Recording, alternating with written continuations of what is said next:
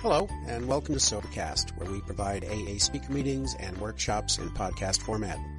We're an ad-free podcast, and if you enjoy listening, please help us be self-supporting by visiting Sobercast.com, look for the donate link, and drop $1 or $2 into our virtual basket. We hope you enjoyed the podcast. Have a great day. Hi, family. I am Isabell, also known as Missy. I am a recovered alcoholic. It's really good to be here. Thank you so much, James, for asking me. I'm trying to find James. I know he's got to be in here. There he is. Woohoo. And for this meeting, I was telling Claude on the way up that I remember when Mike started the meeting, I ran into him at Publix, and he gave me a little card, and I loved it. I was like, I love the way he's getting this going. And just brought a lot of hope and love. Alcoholics Anonymous changed my life, for sure. 100%. And I love this program, and I love this way of life. So if I get too enthusiastic, you might want to go, hey, turn it down a little bit. It's really challenging for me to turn it down a little bit. But, I'm here to share my experience, my strength, and my hope. So my experience, I have a lot of stories, and I don't want to get stuck in my story, but I will tell you what happened with my very first consequence. I went to Catholic school all my life. And when I moved from Philadelphia to New Jersey, I wanted to go to public school like all the other kids from New Jersey. And my older siblings were going to public school, and I wanted to go. So my mom put me in public school, and I was in 8th grade, and we had neighbors up the street, and my girlfriend, my neighbor, Gina, gave me NyQuil to drink. And I drank NyQuil, not knowing, unknowing. And I went to school. And all of a sudden, I was sitting somewhere. I was waking up. And this old guy was sitting next to me. And he looked at me and he said, do you know where you are? I said, no. He said, you're in the nurse's office. You came to school inebriated. I looked up and there was my mom. And I was like, inebriated? What's that mean? I was like, what? He said, drunk. Oh. And so I didn't know what happened. All I knew was I drank NyQuil and I blacked out. So I should have known. That should have been a clue. And yet alcoholism is very tricky, very, very sneaky, very, very conniving, because I went on in school to live this life that a lot of people would have thought was like, wow, look at Missy. She's great.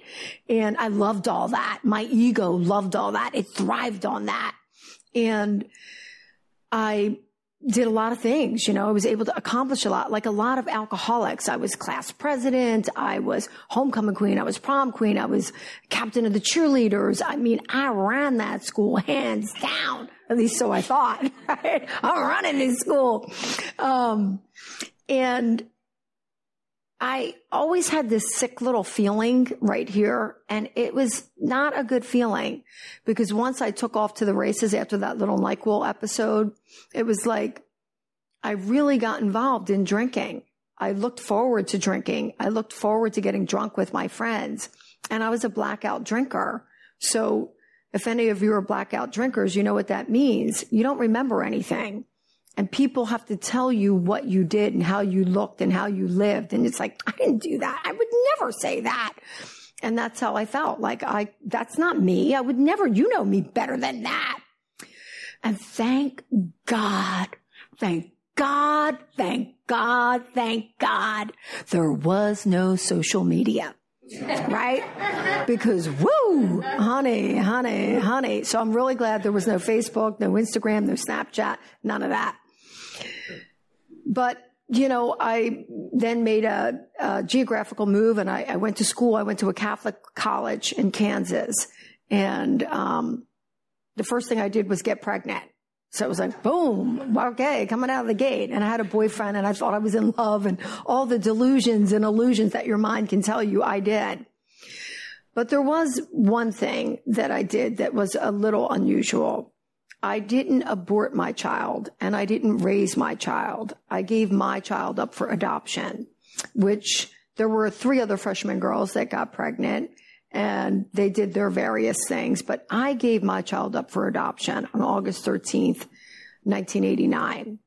And I then went back to school studiously and tried to do the best I can, zipping up my life, and moved back to Philadelphia, and woo, you know, it just I went to hell in a handbag, and it was not a Louis Vuitton. Okay. It was like, whoa, what's happening here? That feeling came back again, like something is wrong with you, Missy. And at 25 years old, I went into rehab. My sister had gone into rehab. My brother-in-law went into rehab. I went into rehab. And they told me that I was a cross-addicted alcoholic, which I did not understand. But I took what they said as Bible and went with it. And I told the truth, the whole truth, and nothing but the truth. I did not like saying I was an alcoholic. I did not want to be an alcoholic. I did not look like an alcoholic. I was running for Miss America. Okay. That does not fit the description. And I would say that at meetings, like, I don't like saying I'm an alcoholic. I just don't like saying that. And so at any rate, I quickly relapsed. But the funny thing about alcoholism is it plays tricks with you, with your mind.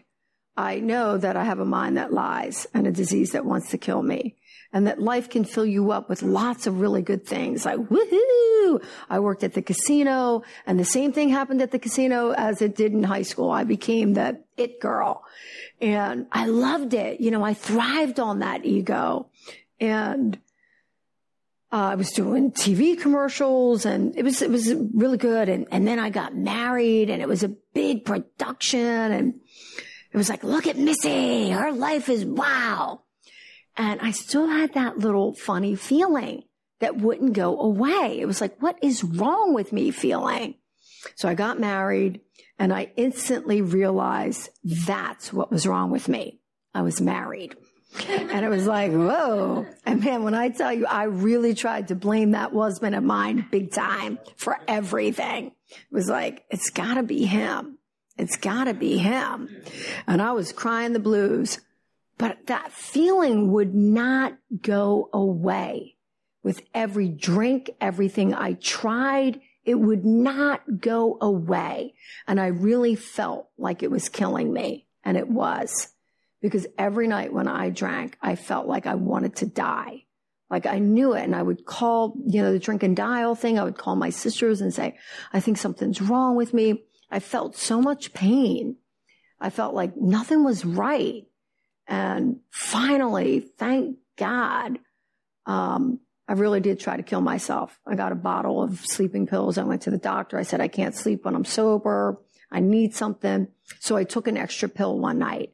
And when I woke up, the TV had all the lines on it, like skedatic lines. The ashtray was filled with cigarettes, and it was like coming out of like big grog. And I realized I almost ended my life. Something is not right. And a lot of people do that.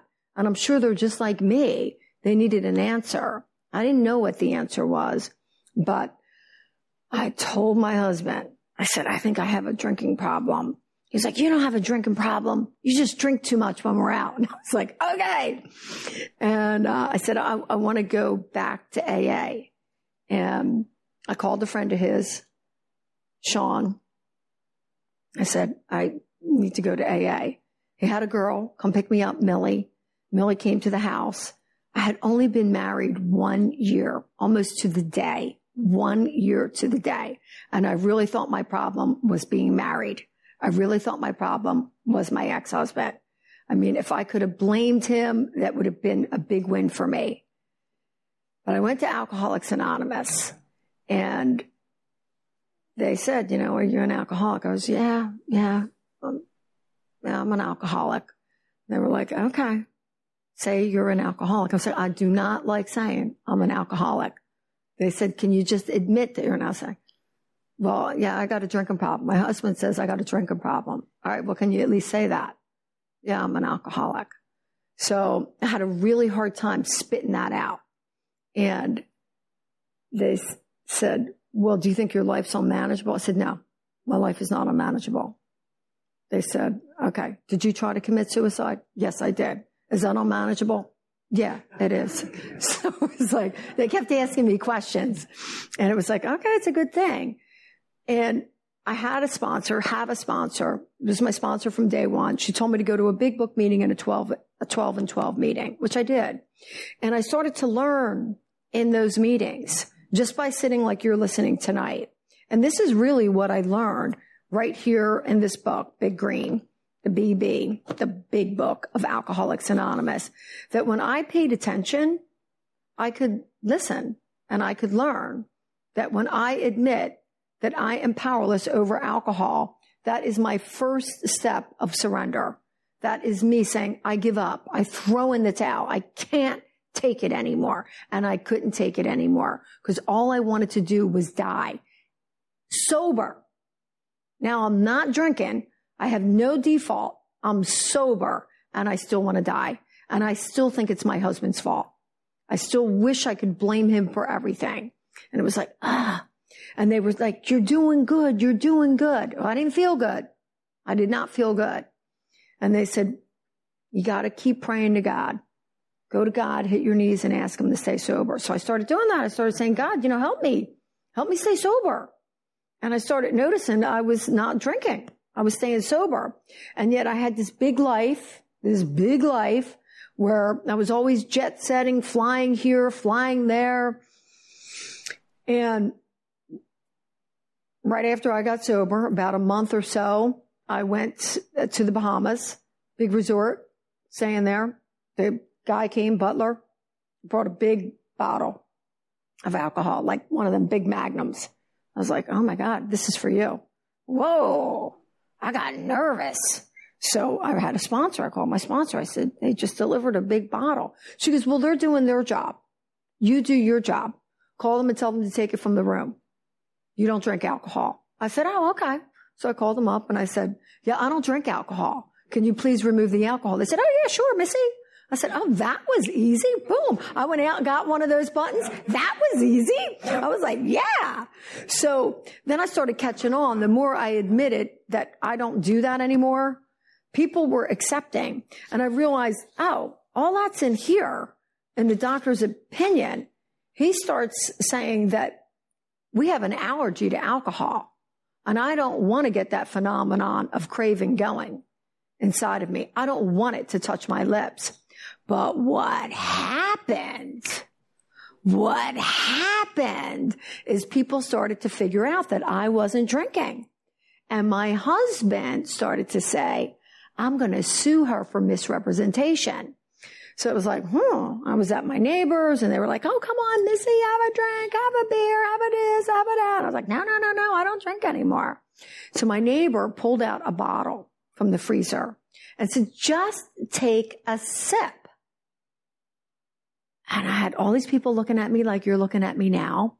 So I took a sip of alcohol and I ran out of there and I called my sponsor and I said, do I have to start my sobriety all over? And she goes, don't sip alcohol.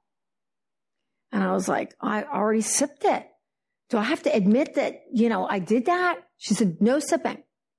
So then my husband got a novel idea. I'm going to take you to Italy. You're going to meet the Pope. You're going to get blessed. You're going to be redeemed and you'll be good. I was like, okay, so let's go to Italy. So we went to Italy and I started to get nervous. I started to get that funny feeling in my stomach. Something's wrong. Something's not right. Uh-oh, spaghetti-o. We got there. We saw the Pope. We met the Pope. I got blessed by the Pope. I got pictures of the Pope, all that. And I was drunk within an hour. Within an hour, I was drunk. And we went back to all the same things. And I just felt that debauchery inside of me. And it was a really sick feeling. Like, I cannot believe this. I had 90 days of continuous sobriety. I had chaired my first meeting at Stagecoach Ragecoach Shootout Group. I was like, I come back to New Jersey. My sponsor says, how'd you do? I said, I drank. She said, do you want to stay sober? I said, yes. I said, but I'm not going back to Stagecoach and telling them because they will beat the crap out of me. She said, okay. You go back there, sit quiet, and when you're ready to share, you share. I said, thank God. Thank God that's what she told me to do. I went back, I never said a word, just sat and listened. And then one night, a guy named Russian John came up to me and he goes, hey, Missy, how was Italy? I said, it was all right. He goes, well, at least you didn't drink. And I said, yeah, I did drink. And he said, well, at least you're here. And then I realized that I finally told the truth. I finally got honest, really honest. I told this guy, Russian John, I did drink. The next day, when I went back to Stagecoach, Ragecoach, Shootout Group, the big czar of the meeting came up to me and said, you drank alcohol? I said, yeah, I did. Don't give me that crap. I said, why'd you do that? And I said, I don't know. He goes, we know why. And I said, you do? Why did I drink? He said, because you listened to that husband of yours. You didn't go to God. And I was like, I thought I did. He said, no, you didn't. You went to him. You didn't go to God. That's where we go, to God. You went to him, not God. And he said, you forgot the golden rule. God could and would if he were sought. And I was like, well, I think there's some truth to that.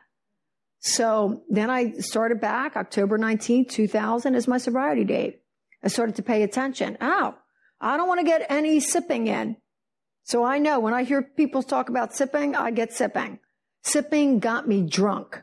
Sipping got me drunk, and loaded. And I never want to do that again. I never want to use alcohol in any form at all because I know what it does to me. It sets off a phenomenon of craving one sip. So I'm real clear on that. So then I found out in the doctor's opinion, whoa, that this is a love letter from God to us. Written. I love that. I love that Alcoholics Anonymous, this book is a love letter to me. I love it, to all of you. I'm like, whoa, this guy's serious. Then I started to find out that I didn't really know. I came to believe that a power greater than myself could restore me to sanity. It was like, are they implying that I'm insane? Yes, they're implying that I'm insane. I'm like, whoa, that's crazy. I think I am a little crazy. And I started to realize that with my upbringing, my old ideas, I thought I knew who God was. I thought I really understood. And then I realized in we agnostics that, oh, that means without knowledge. That means we don't know. We think we know. Because I know a lot of novenas. A lot. I mean, a lot. When you go to Catholic school, they teach you how to write and they teach you how to pray really good. So it's like, well, what do I know about God? How do I get to know God? So now I'm coming to open my mind a little bit about where is God in this big picture? I need God. And when I was drinking and I was a sad sack, I went into Wawa. That's where alcoholics wander around in New Jersey. And I went in for my morning coffee and my cigarettes. That was my go-to every day. And I saw a guy from AA that I knew when I was 25 and a hot little chickie. And he said, oh, he looked at me like, you're a sad sack. He said, you know what, Missy? All you have to do is say, God help me. That's all you have to do is say, God help me. And I was like, I was just so angry with him. Like, who do you think you are? And now I feel so grateful that that man said that to me, that he really wanted to help me at 9 o'clock in the morning, just by those 3 words.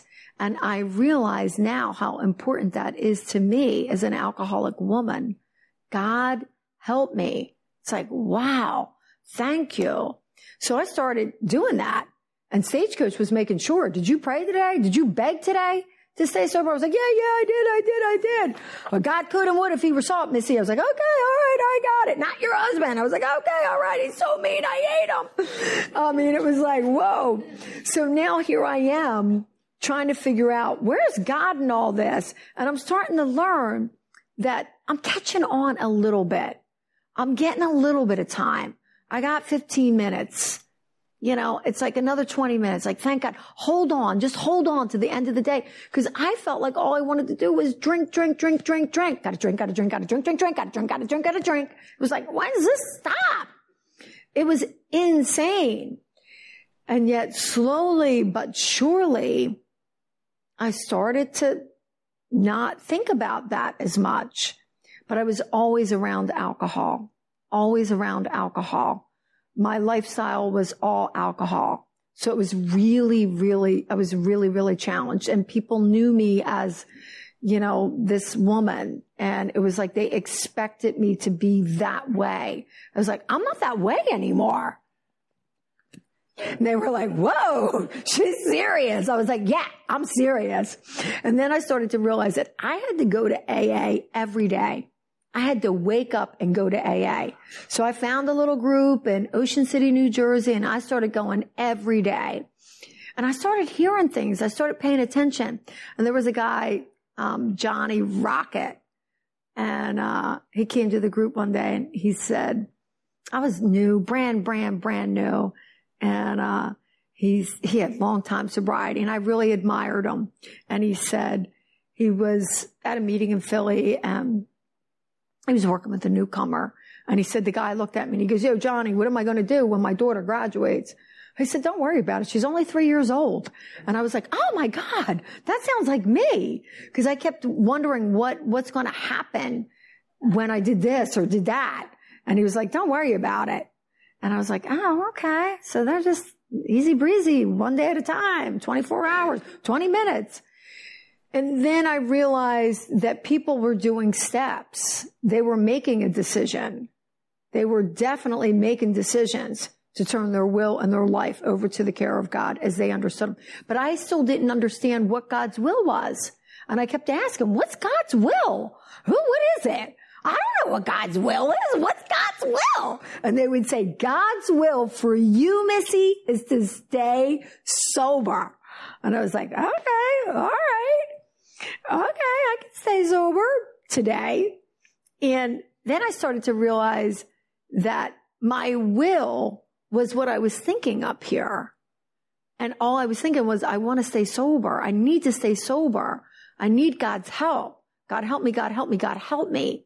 I was like, I'm asking God to help me.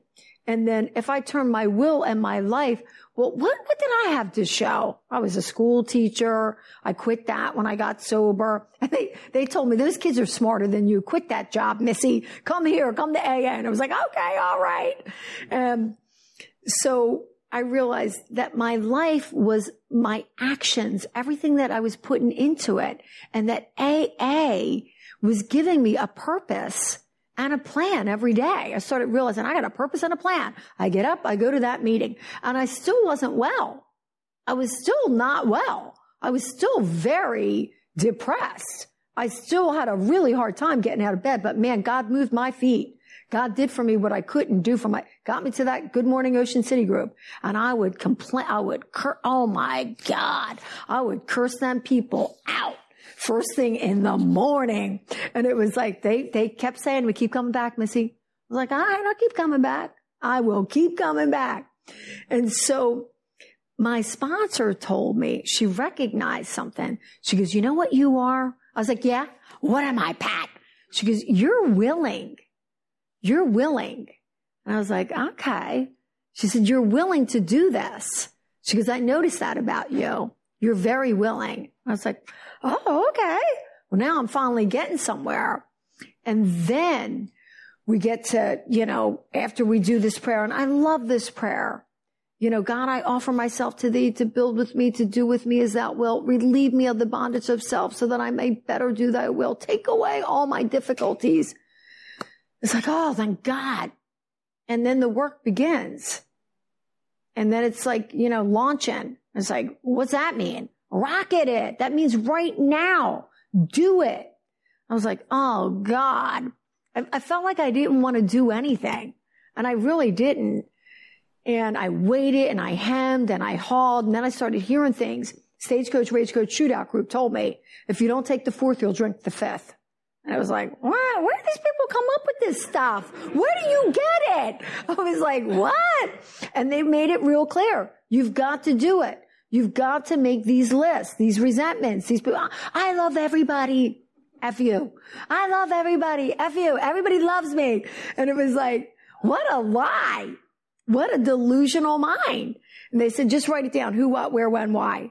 And I still didn't know how to do it, but I started writing down who, what, where, when, why. Right? Who was I mad at? Why was I mad? What happened? Blah, blah, blah. What's my part in it? Nothing. Nothing. Everybody was everybody else's fault. Thank God you get to do it with the sponsor. And thank God for sponsorship so that I could sit down with my sponsor and review and go over and say, yeah, it really wasn't my fault. You understand that, right, Pat? She's like, yeah. Keep talking, Missy. Well, the first thing I found out was before I did anything, I had to pray. Before I did anything, I always had to pray. That was my big thing. Pray. Because I always felt like, I don't know what I'm doing. I still feel like that. I don't know what I'm doing. How am I going to do this? Pray. Like, oh, okay. So I started getting through it. I started realizing I did have fears in 100,000 million forms. And they were showing up.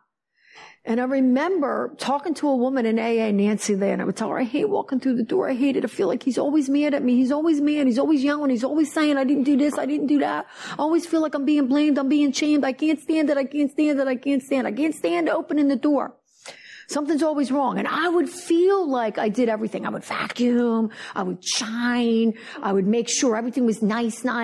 And there would always be that one thing I forgot. And that's what I would get clobbered over the head for. And she said, you know what you should do? I said, what? And she said, before you open the door, she goes, why don't you ask God to go first? Why don't you ask God? You go first, God. I'll follow you. I was like, all right. So I started following what people were telling me to do. So I would ask God to go in first. And no matter what, it seemed like I somehow was able to get through, at least until I got to the next meeting. And that was really big for me. That was really, really important for me to get to the next meeting. I always had to have a plan B because I was always involved with something that had to do with alcohol. We're going out. I'd pick him up from the airport. We'd go right to the bar. Thank God the bartender joined AA when I did. I was like, is that odd or is that God? And I was like, is that odd or what? And he's still sober, Rich. I love it. So here I am writing everything down, doing the work. And now, step 5, you got to admit this. And I didn't mind admitting anything to God. Like me and God were really good friends by now. And, I knew what happened. But to somebody else seemed like, I can't do that. That's horrible. Why do they do that? Like, why? And I remember making the appointment, going to Borders bookstore. Does anybody remember Borders? It's long gone now. But I went to Borders bookstore and I did the 5th step. I finally did the 5th step. Took out the paper, went through it. She asked me, is there anything else? Is there anything else you have to admit? No. I'll never, some things I just have to take to my grave. No, you have to admit them now. I was like, I don't want to do that, Pat. She goes, I know who you are, Isabell. I know all your escapades. I was like, but it seems so terrible to say, to actually verbalize the words of what I did. And yet, when we finally admit who we are, our dirty little secrets, and the person sitting in front of us looks us in the eye with pure, unconditional love, it is the best feeling in the world. Like, hallelujah. Thank you, God, for giving me this, for waking me up. Now I'm waking up. Now I'm coming to. Now my life is changing. Now it's a shift. It's like, whoa, things are starting to happen. It's like, it's a break mother loving through. And I can feel it. It's like, whew, thank God. That's how you feel. And that's how I felt when I left Borders bookstore. Now it's like, whoa, now I can see. Now I can truly feel. I start to feel the physical effect of sobriety. I start to want to wake up in the morning. I start to want to go. I start to want to be free, really, really free. And now we get to this, we're entirely ready to have God remove all these defects. Sure, God, take them all. Take them all. And I realized, okay, I got to accept a lot about who I am. And then humbly asking him. And I love that AA, this book is so clear because it's like, it almost gives us, I feel like it gives me the answer to everything that I needed to know to do. So it's like, it tells me real clear. And I love that Bill Wilson, whoever wrote this, all the people, however many, doesn't matter.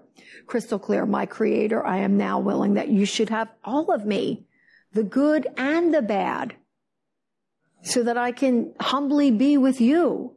It's like, wow, thank God, that's easy. That's easy. Get rid of it. And now here I am. I'm moving along. I'm trudging.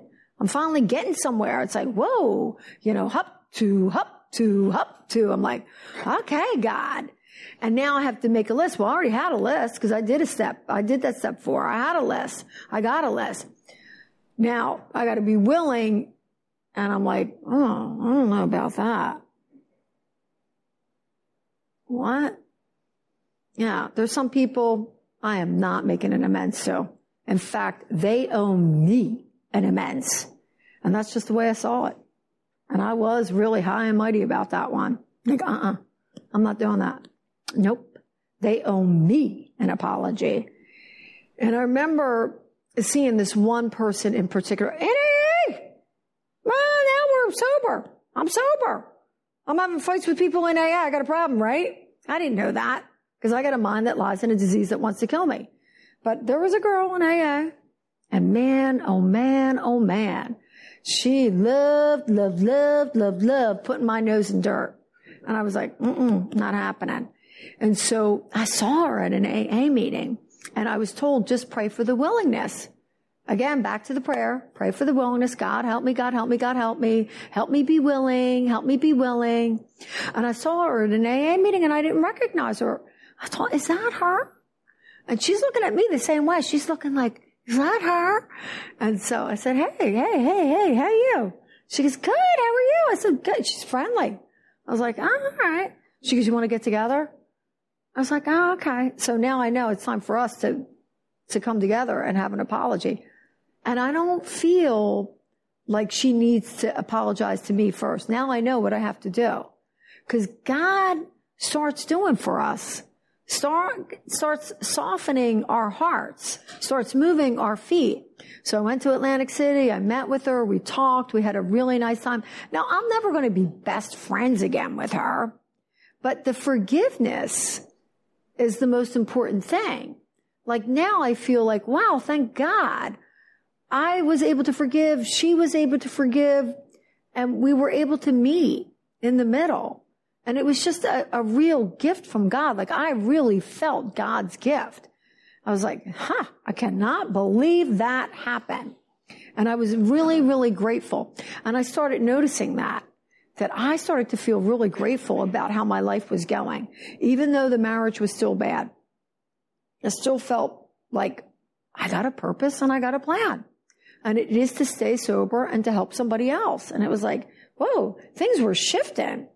And then when I got to that, continued to take personal inventory, and when we were wrong, promptly admitted it. I did not like to admit I'm wrong. I'm like most of all of you, right? Who wants to do that? I don't want to do that. So I try not to piss people off, but I still do. And I still run my mouth and shoot my mouth off, and I got a problem with that. It's like, whoa. And I remember calling this guy Roy. Woo! Roy from Sandra and Roy's. And he picked up the phone and he said, it's a happy day at Sandra and Roy's. And I said, shut the up. He was like, Missy? I said, yeah, it's Missy, Roy. And he was like, what's your problem? I said, you're my problem. And I got into it with Roy. And I'm in AA. And now I realize I have to apologize to this guy. It's like, why would I do that? Because I let my mouth run. I didn't go to God first. I didn't even think about God. So I was separated from God. I had a problem with Roy. It was like, why would I do that? But I started to learn from my mistakes. Shut up. Don't run your mouth. If you can, shut up. 2 words. Learn that. And it was like, oh, okay. And sometimes I can do it. I still have problems every now and again. I am from New Jersey, Philadelphia. Okay. I have to preface with that. It's like, So, but continuing. And how do I do that? Every night I read about it when I retire at night, and I just look at it and I say, how was my day? Was I selfish? Was I annoying to other people? What was I doing for my day? And, I was talking to Claude about it earlier when I do that, because I have Upon Awakening and then I flip it at night. And I realize that when I go to bed at night, it's like such a good feeling of like being tucked in and like, God's grace. It's that moment of like, thank you, God. Like I really feel like I've lived a good day. Like, does it get any better than this? This is my life. This is what's happened. This is like beautiful. I'm like, I can't believe, pinch. So I'm continuing on. And then, it's funny, sought through prayer and meditation to improve our conscious contact with God as we understood him. Now the prayer thing, I got, right? I was Catholic. I was brought up saying prayers. So now I'm praying, God help me, God help me, God help me. I got that. I don't have a problem with that. Meditation's another little thing. It's like, meditation? Who's doing that? Like, I remember when I first came to AA, I'm not doing that meditation. I was one of those people. I'm not doing that. And now it's so funny because I love to meditate, but how I learned to meditate was a newcomer, came to Good Morning Ocean City. And I couldn't stand this girl. I'm still not sure. So she comes to my morning meeting and she says, I'm meditating.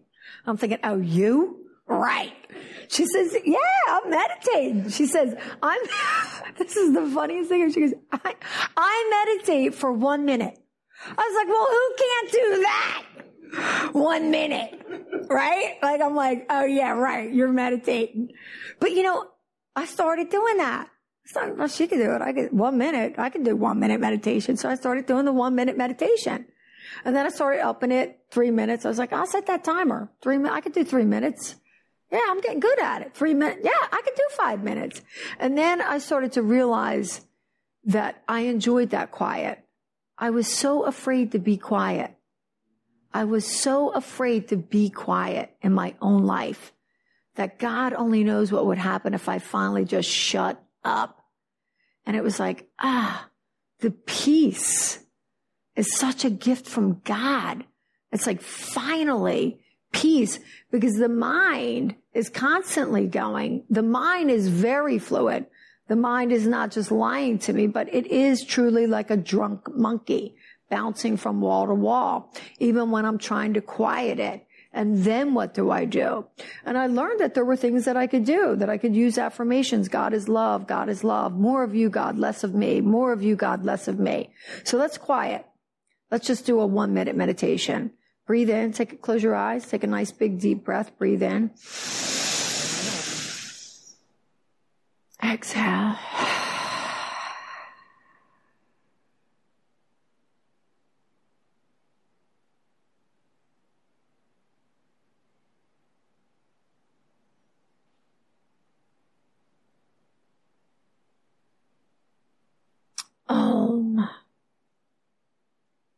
So that was easy. And that's where that button comes in. That was easy. More of you, God. And that brings us to working with others, carrying this message. It's like, how do we do that? And I have found that it happens in a variety of ways. And one of them, and I was taught this in the very beginning, I was taught a lot of things, and one of them was never say no to Alcoholics Anonymous. If somebody asks you to do something, step up to the plate. So when James asked me, I did not want to step up to the plate because I like to go to bed early. I'm all tucked in. Remember, I've had a good day, God. I'm retiring. I'm looking at my day. So I like to get all tucked in and say, oh, thank you, God. And yet I knew that I had to be here tonight because this is my life. This is what I call my dharma, my calling, my passion is Alcoholics Anonymous. I love the life that God has gifted me just by staying sober, just by learning how to read, knowing where it is, what happened, why it happened. I told you what happened. I had a blackout at 12 years old from NyQuil. And now here I stand before you with 21 years of continuous sobriety. I've never had to take one more drop of NyQuil for any reason. I live a life that is beyond my comprehension. I changed things a lot. I finally, thank God, had the strength to get divorced and say, I need a divorce. I need to get out of that way of life. I don't want to live like that anymore. And God has just blessed me so richly. And you know what I found out? When you have been given a lot is expected of you. And that we do need to step up to the plate. So when we are asked, we need to say yes. And I have learned a long, long time ago, ask and you shall receive. That has been a big mantra of mine for as long as I know. Ask and you shall receive. And I ask God every day to please keep me sober. Thank you, Alcoholics and God. I love you. Amen. Hello.